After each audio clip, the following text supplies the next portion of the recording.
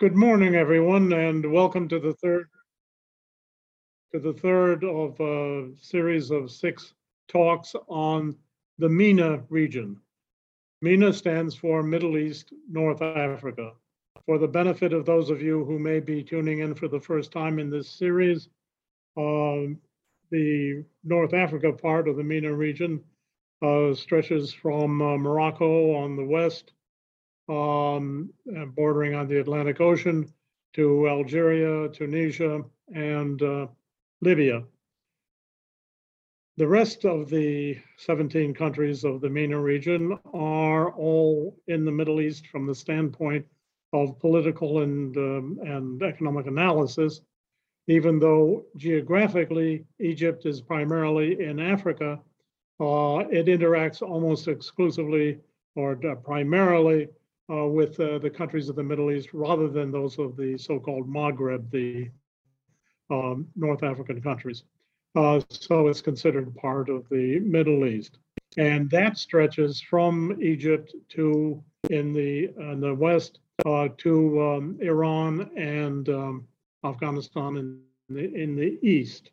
The MENA region is primarily inhabited by Arabs. There are various tens of millions of Turks and Persians also. Those are the second and third largest population groups. And then there are also Jews in Israel, Kurds, maybe 4 or 5 million Kurds in Syria, Iraq, and Turkey. And other smaller groups such as the Baluchis and the Assyrians and others. Religiously, the MENA region is overwhelmingly Muslim. However, having said that, it is divided into the two great Muslim sects, which are entirely antagonistic towards each other. That is the Sunni Muslims and the Shia Muslims. The Shia are almost absent in North Africa, in the Maghreb. In the Middle East, they are dominant in Iran and Iraq, and there are many Shia also in Syria, Lebanon, and Bahrain.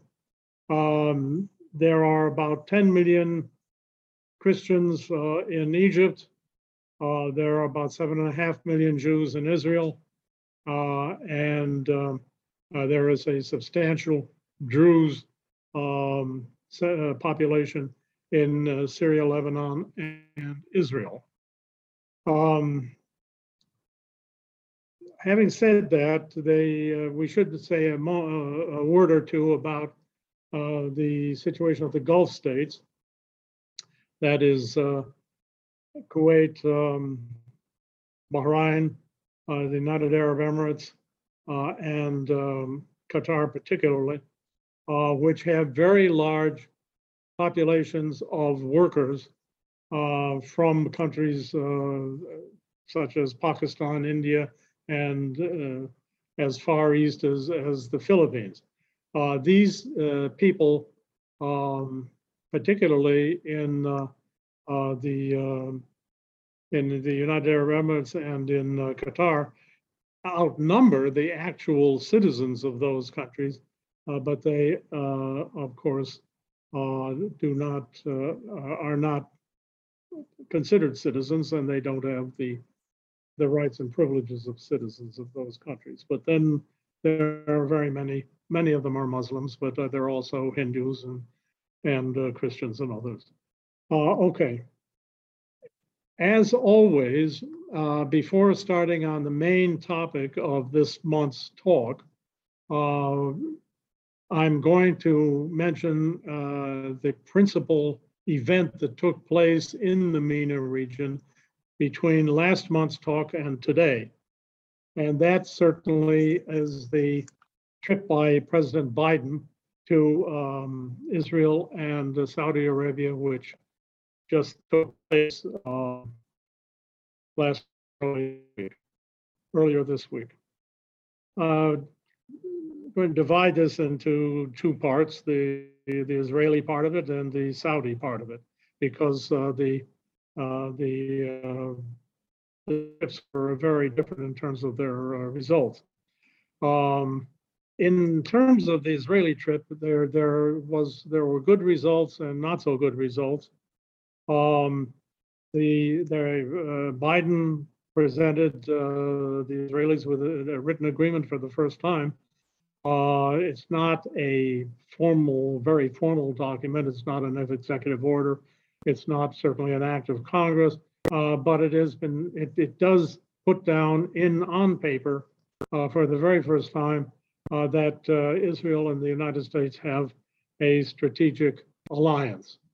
And the cosmetics of the trip were very good, mostly in Israel, including a touching moment when he greeted two Holocaust survivors and spent a lot of time with them, much more than it was supposed to be. On the other hand, there was problems with reference to his relations, interaction with Palestinians. In the first place, he took the Israeli, when he visited an Arab hospital in East Jerusalem, and now this is not in the West Bank, this is East Jerusalem, he took off the Israeli flag from his limousine. This did not go over well in Israel, as you can imagine. He announced a substantial contribution to the hospital, and later in his conversations with the president of the Palestinian Authority, he mentioned a contribution to the UNRWA, the UNRWA, the UN Relief Authority for Palestinians. This is directly contrary to the Taylor-Force Act, and is a lot of people think that it's an illegal move on the part of the Biden administration.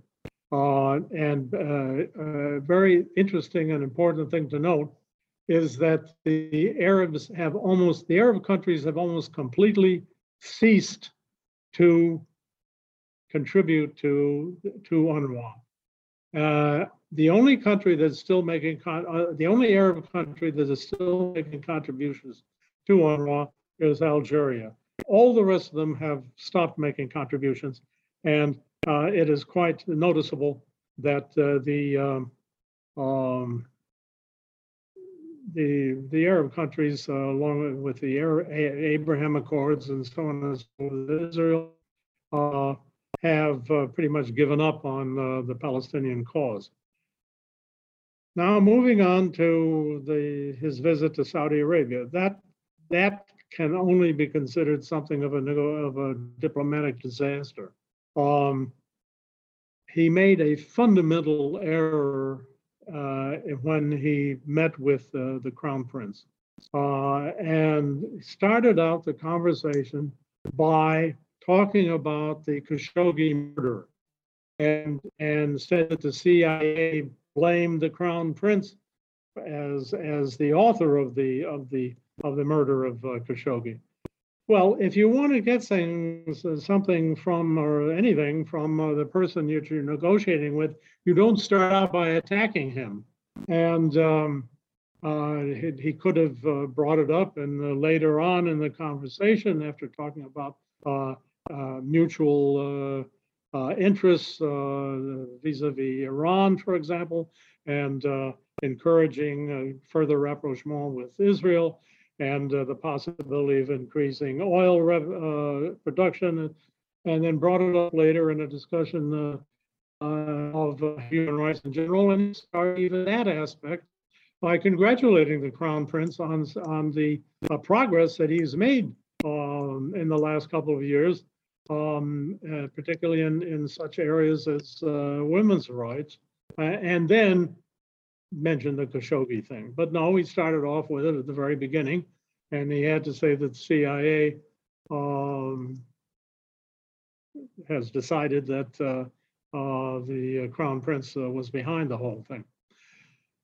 Well, it's interesting that the Crown Prince responded to this opening attack on the part of Biden by saying, in the first place, Mr. President, and he went on about the trials that took place in Saudi Arabia of those who committed the murder and those who commanded them and so on, and that they had been tried. Many of them had been convicted, and those convicted were in jail. Secondly, he said, as far as the CIA is concerned, it's my understanding that the CIA also announced after 9/11 that the Iraqis had weapons of mass destruction. And of course, we now know that they had no weapons of mass destruction. But on the basis of that, the United States has spent tens of billions of dollars and hundreds of thousands of lives pursuing the will-o'-the-wisp that resulted from that faulty information. Anyhow, he gets a B for this Israeli part of the trip and a solid F for the Saudi part of it. And in fact, because of that, he really came away with nothing from the Saudi meetings. No increase in oil production, no immediate continuation of the recent progress towards a rapprochement and joining the Abraham Accords with Israel. And in fact, it may very well have led to the Crown Prince saying it's unlikely to take place until there's an agreement with the Palestinians. He might very well have not said that if Biden had not utilized such terrible negotiating techniques. Okay, let's pause here. And Sean, are you on? Yes, sir, I'm on. Is there anybody to take questions? Okay, let's see if anyone has questions about the Biden trip before we get into today's main topic. It does not look like we have any questions on the Zoom or on our Facebook, so I think we are good to keep chugging along. Okay. In that case, we will start with our discussion of the main topic of this month's talk, which is external conflicts in the MENA region. First of all, two general considerations that need to be mentioned right at the beginning. First, most, but not all, external conflicts in the MENA region are external involvement in internal conflicts. In other words, it's not a strictly state versus state. It's state versus another state that is having internal problems and it's being interfered with from the outside. Secondly, most, but not all, external conflicts in the MENA region are reflections of the Sunni-Shia split in Islam. Okay, that being said, those general considerations being kept in mind, let's talk about external conflicts in the MENA region. Starting in the far west, Morocco and Algeria have been in conflict for years over what is called the Western Sahara region. In the 1970s, when the Spanish evacuated the Western Sahara, which is the area south of Morocco proper, Morocco occupied it. And there was an indigenous independence movement that was supported by Mauritania and particularly by Algeria, called the Polisario movement.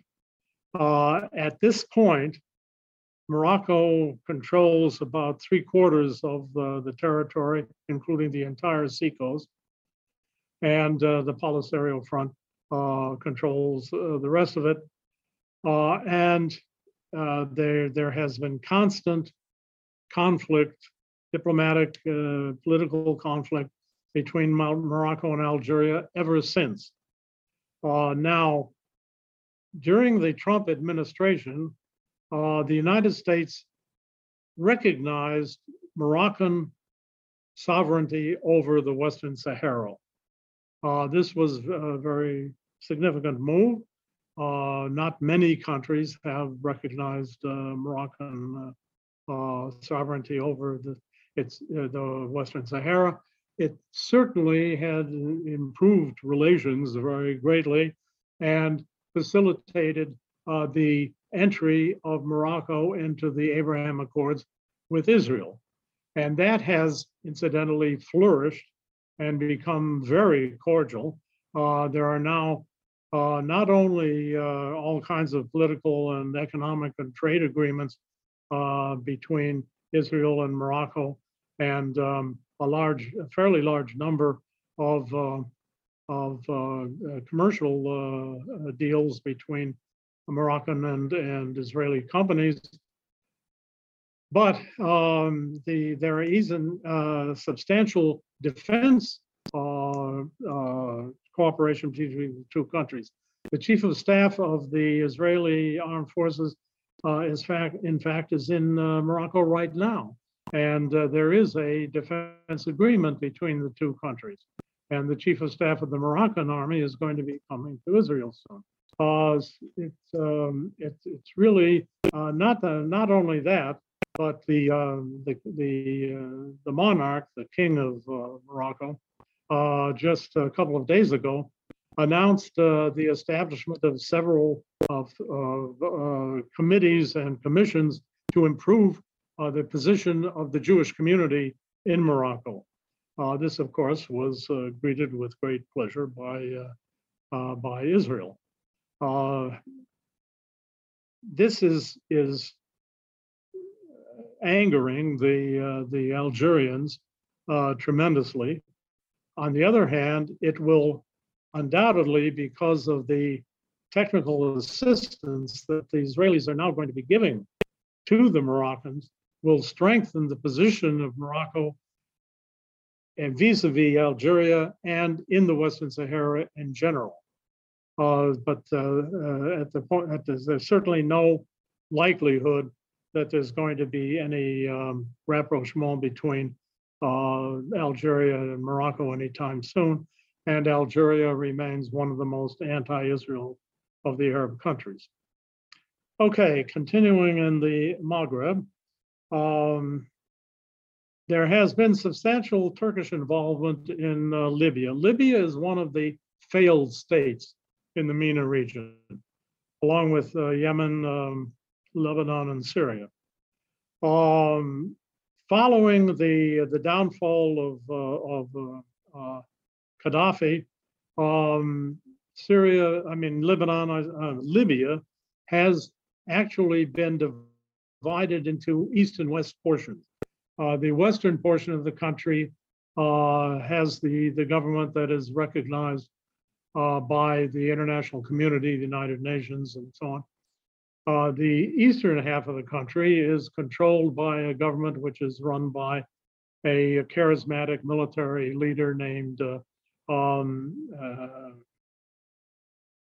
I can't think of his name right now, it doesn't matter. Anyway, Haftar, and who was exiled, and he was a Libyan officer, general. He got into a conflict with Gaddafi and fled to the United States. After Gaddafi fell, he went back to Libya, and he and his forces control pretty much the eastern half of the country. So the outside influence in Libya has been largely coming from Turkey. Now, Turkey, of course, is part of the MENA region, but it is one of the two imperialist countries in the MENA region, the other being Iran, and we'll get to that later.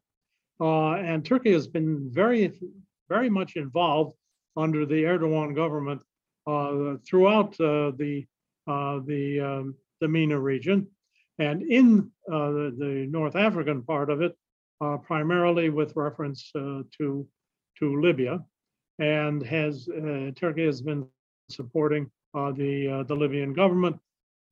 Haftar was about to take over everything when the Turks intervened and changed the military situation on the ground, and he was driven back to the eastern part of the country. At any rate, this is certainly an external involvement in Libya, although not from the MENA region itself. Yemen, which is another failed state in the Middle East.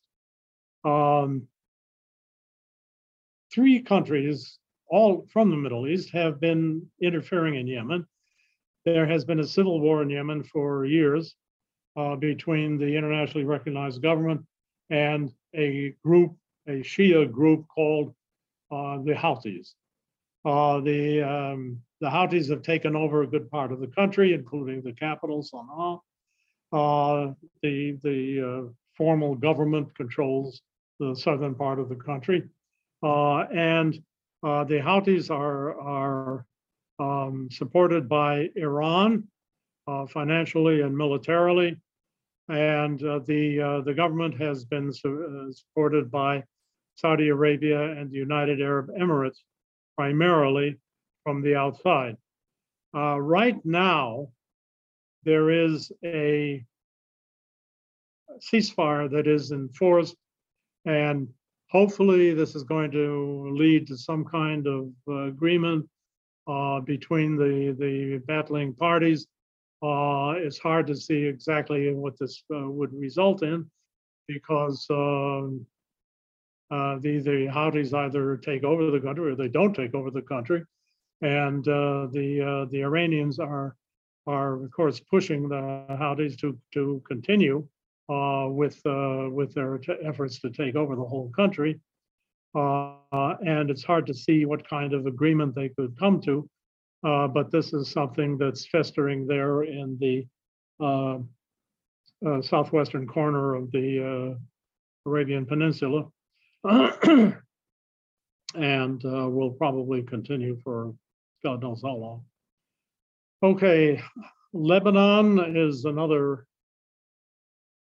failed state.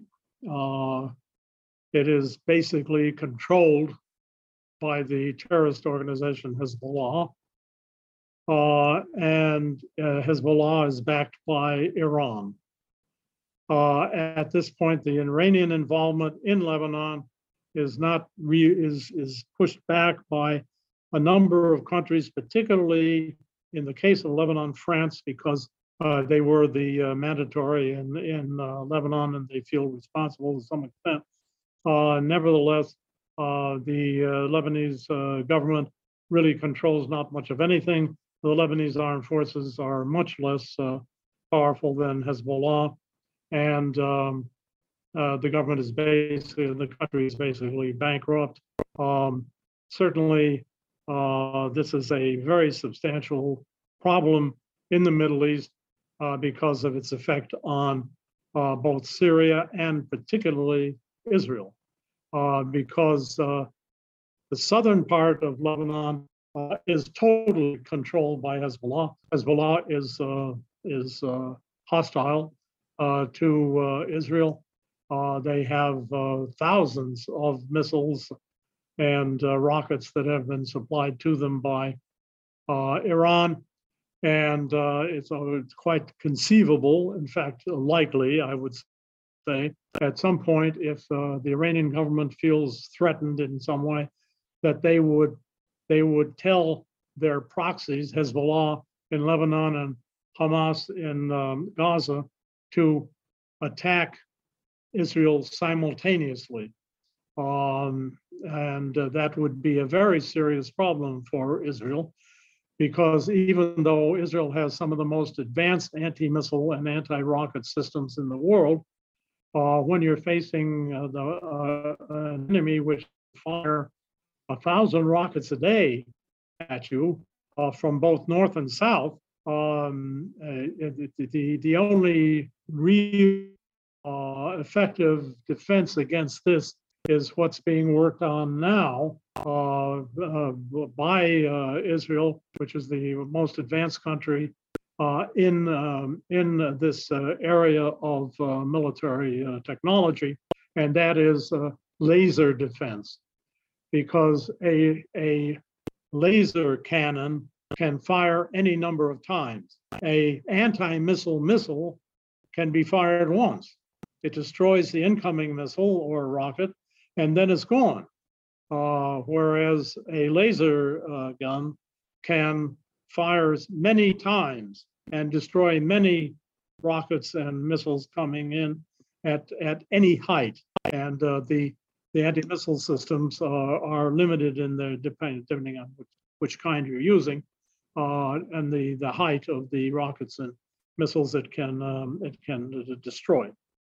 And that technology is now very advanced.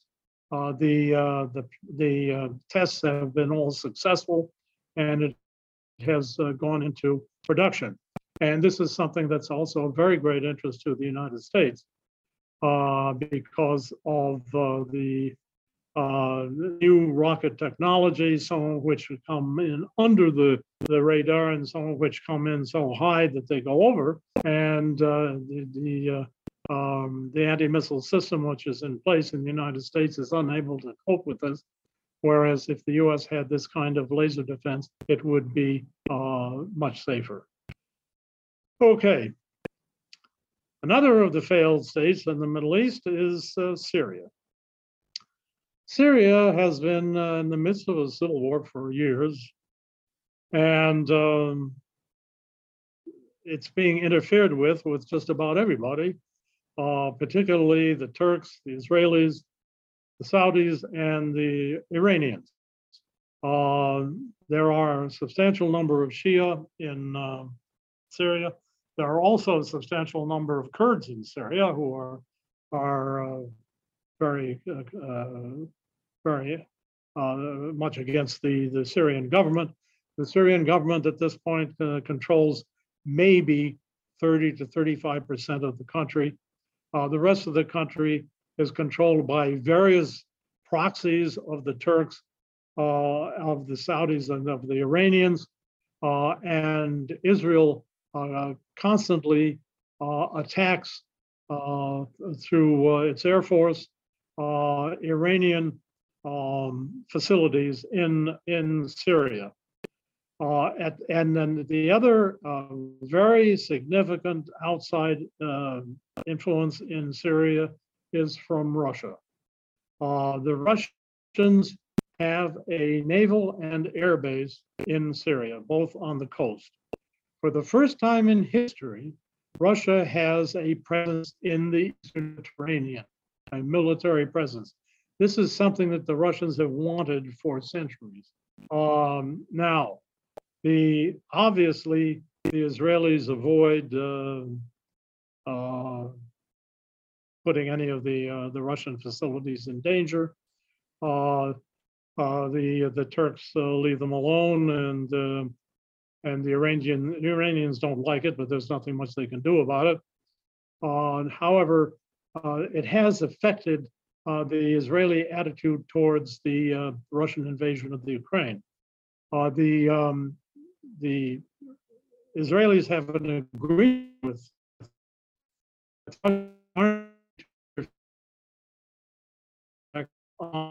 the Iranian facility. Now, if Israel came out very strongly in favor of Ukraine and provided Ukraine with military equipment or technology, the Russians would certainly eliminate that agreement with Israel, and this would be very difficult for Israel. And this is why the Israeli involvement in the Russian-Ukrainian conflict has been limited to humanitarian measures. The Israelis set up a hospital in Ukraine to treat the wounded, the war wounded. It has accepted a large number of the Ukrainian refugees and has provided protective equipment for the Ukrainian armed forces, but no offensive equipment or technology. Okay. Iraq. Iraq is one of the two countries in the Middle East that is predominantly Shia. The other one, of course, being Iran. And following the downfall of Saddam Hussein due to the American invasion, which was supposedly because of his weapons of mass destruction, which turned out to be non-existent. And the U.S. has been involved there for ever since. And it's 2001 to 2002 to today, so it's over 20 years now. The Iranian involvement is constant. It supports the various Shia movements in Iraq.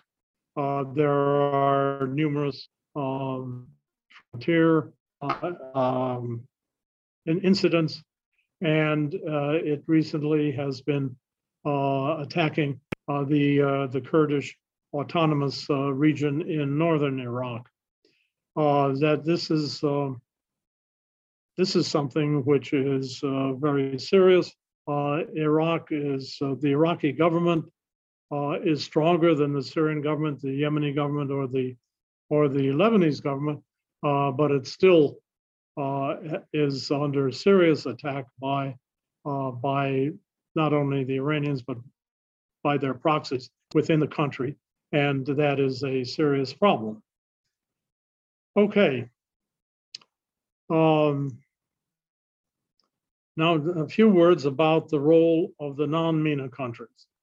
The United States, Europe, Russia, and China in all these conflicts, Morocco, Algeria, Syria, Lebanon, and others.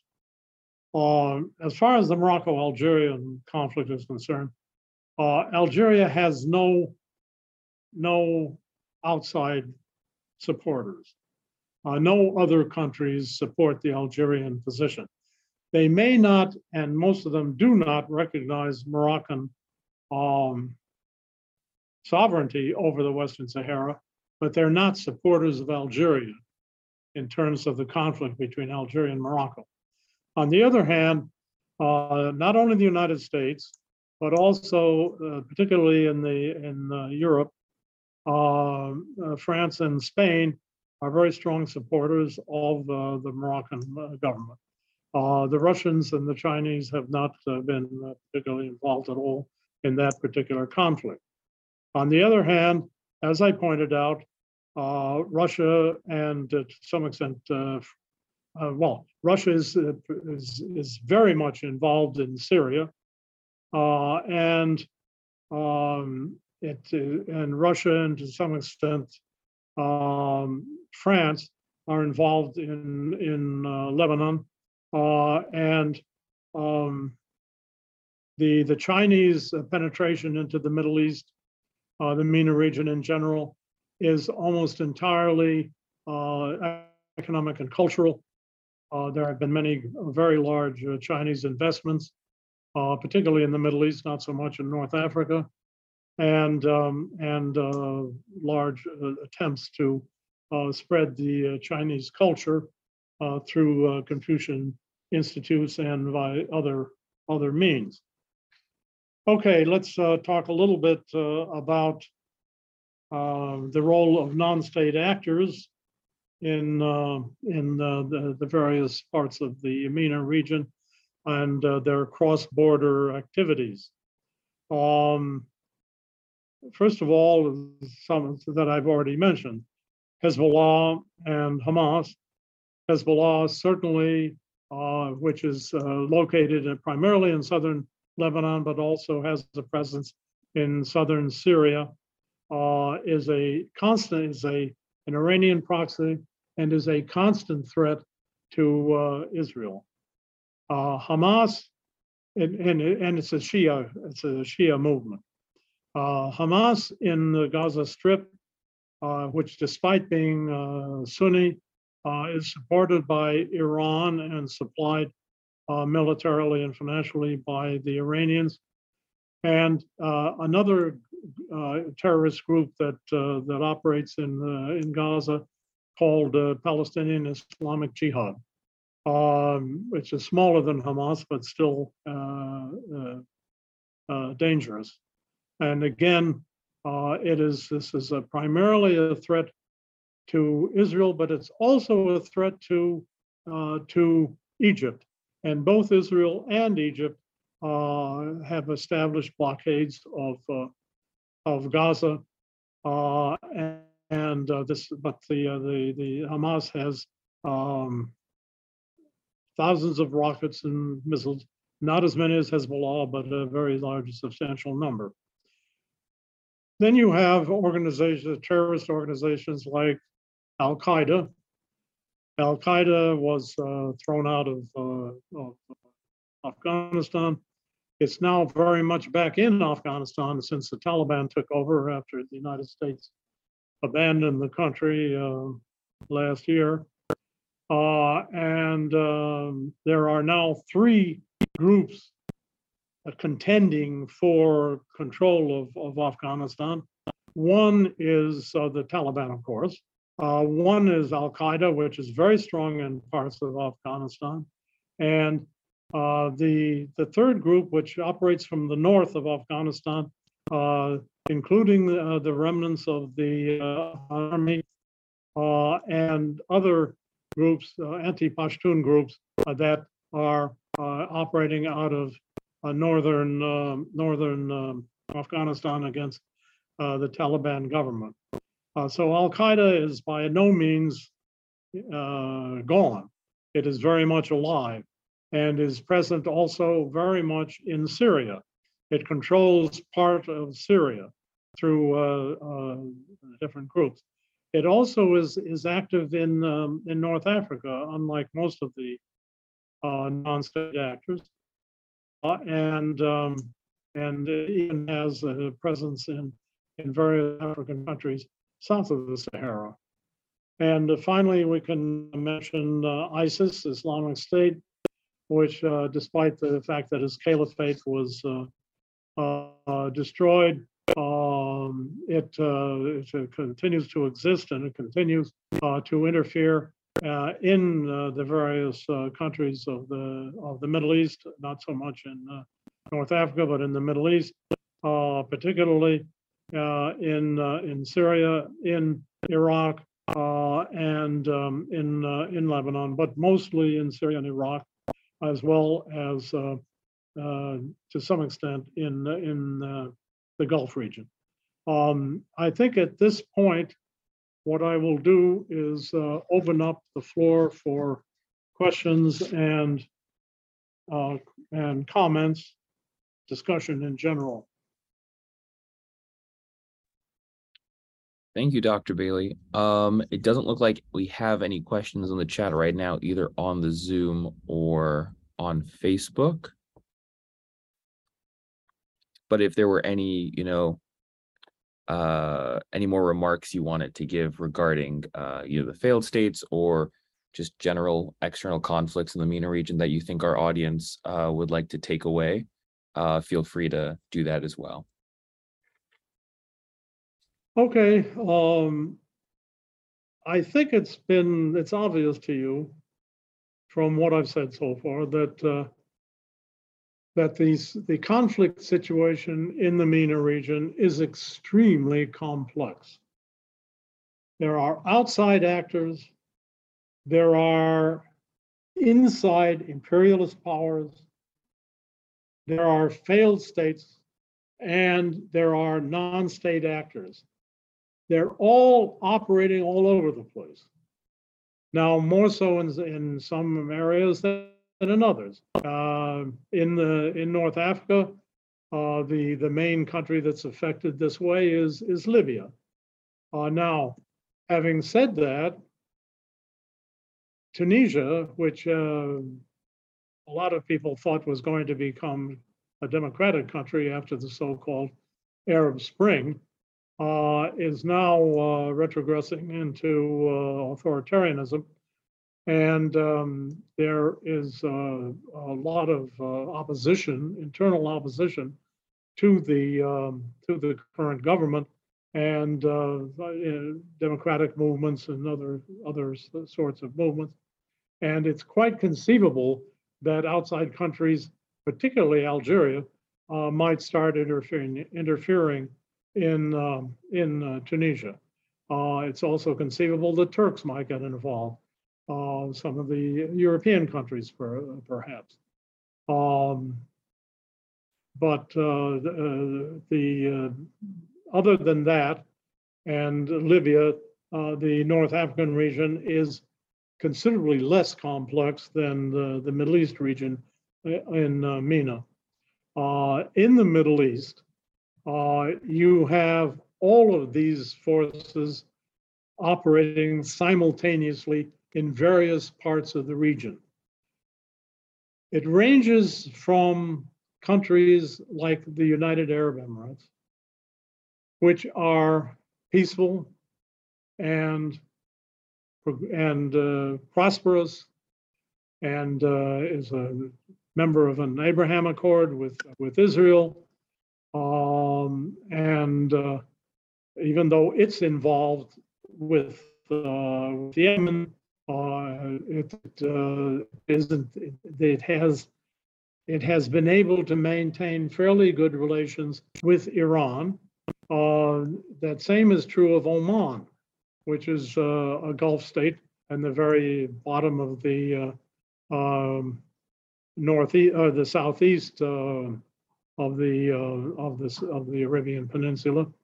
Oman is peaceful and prosperous, and it also has been able to maintain pretty good relations with Iran. Kuwait, which is at the top of the Gulf, which is not particularly friendly to Israel, and has not joined the Abraham Accords, feels that it has to keep good relations with Iran because it's practically on the border with Iran, not quite, but almost. And we know, of course, that it was rescued from Saddam Hussein by the Western powers in the first Bush administration, and so on and so forth. But it is also a prosperous, stable country.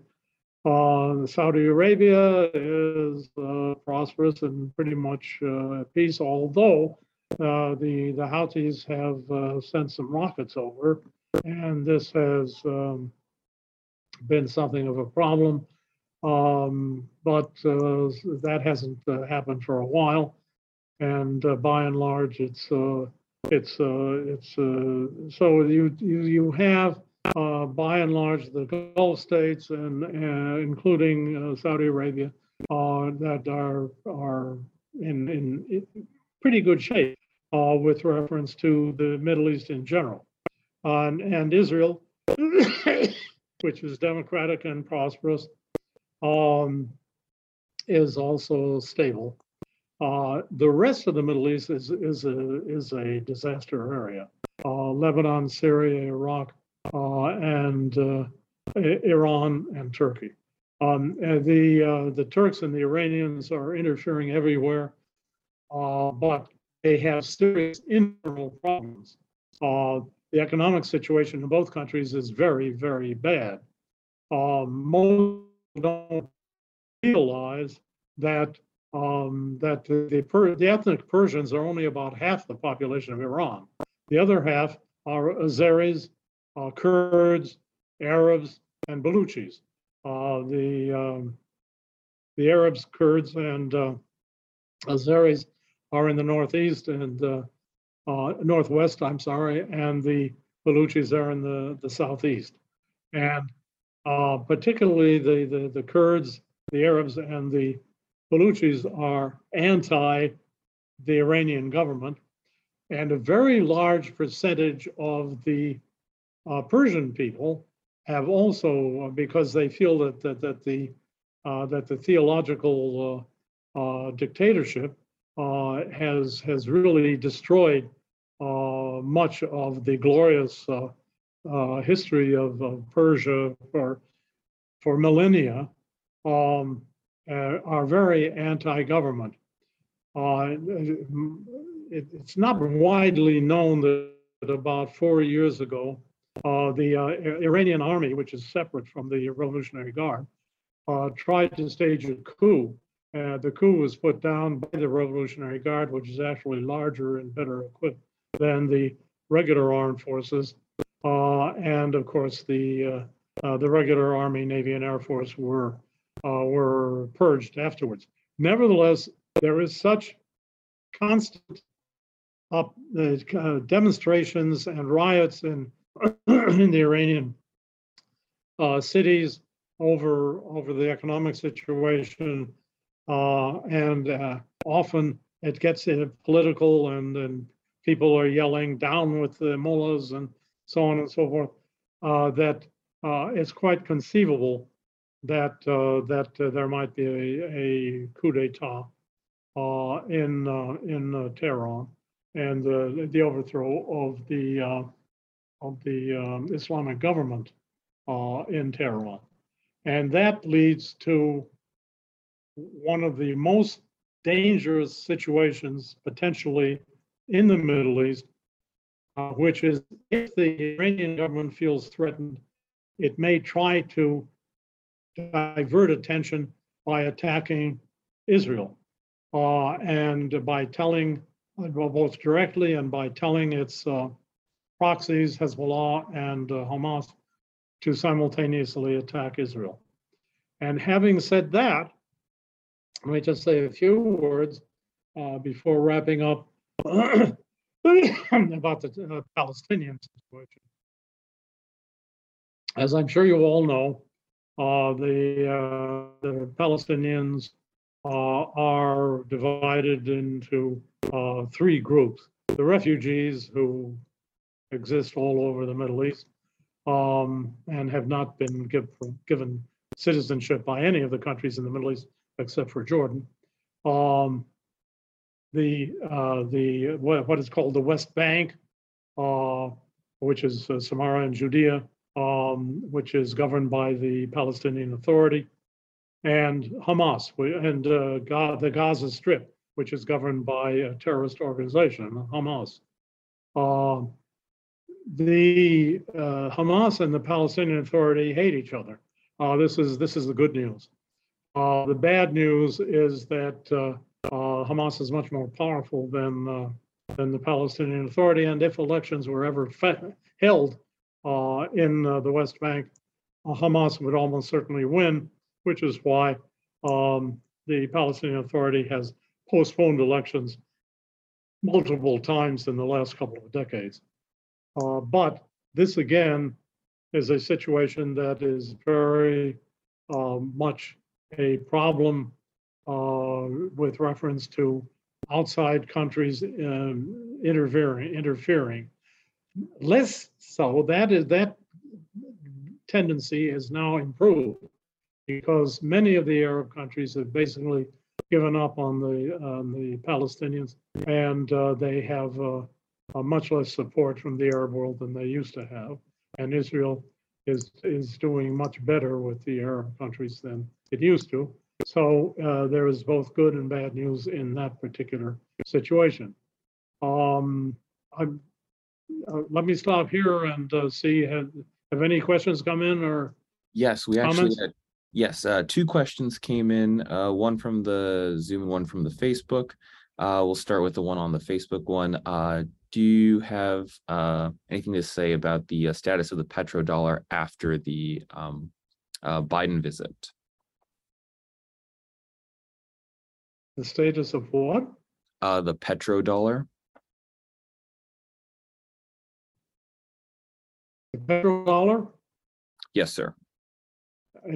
Okay, well, if I understand what you mean by the petrodollar, I would say that because the Biden visit to Saudi Arabia was really a complete nothing. I mean, in fact, if anything, it made the situation worse.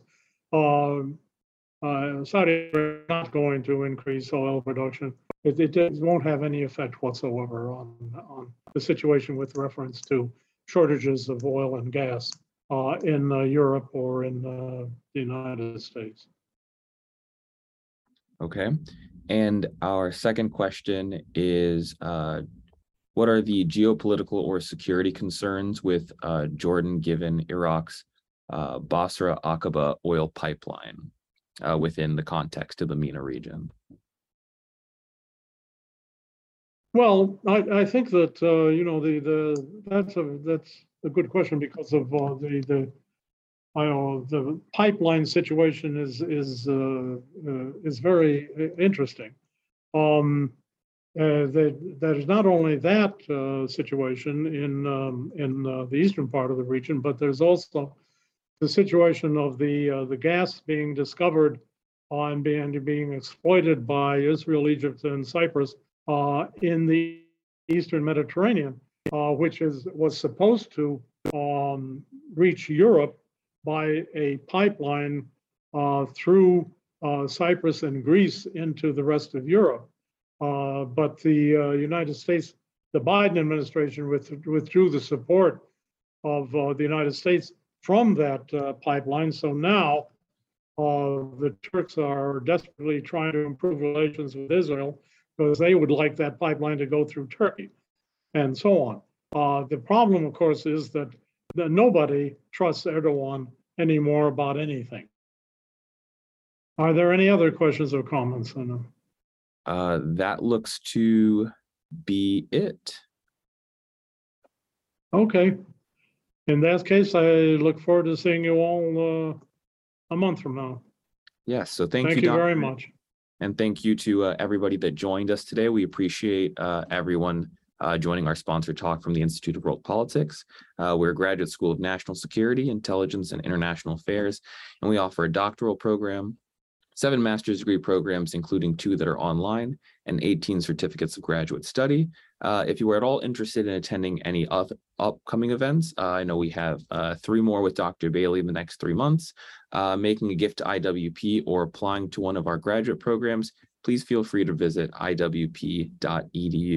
And like always, thank you for joining us here for one of our sponsored lecture events. And thank you again, Dr. Bailey.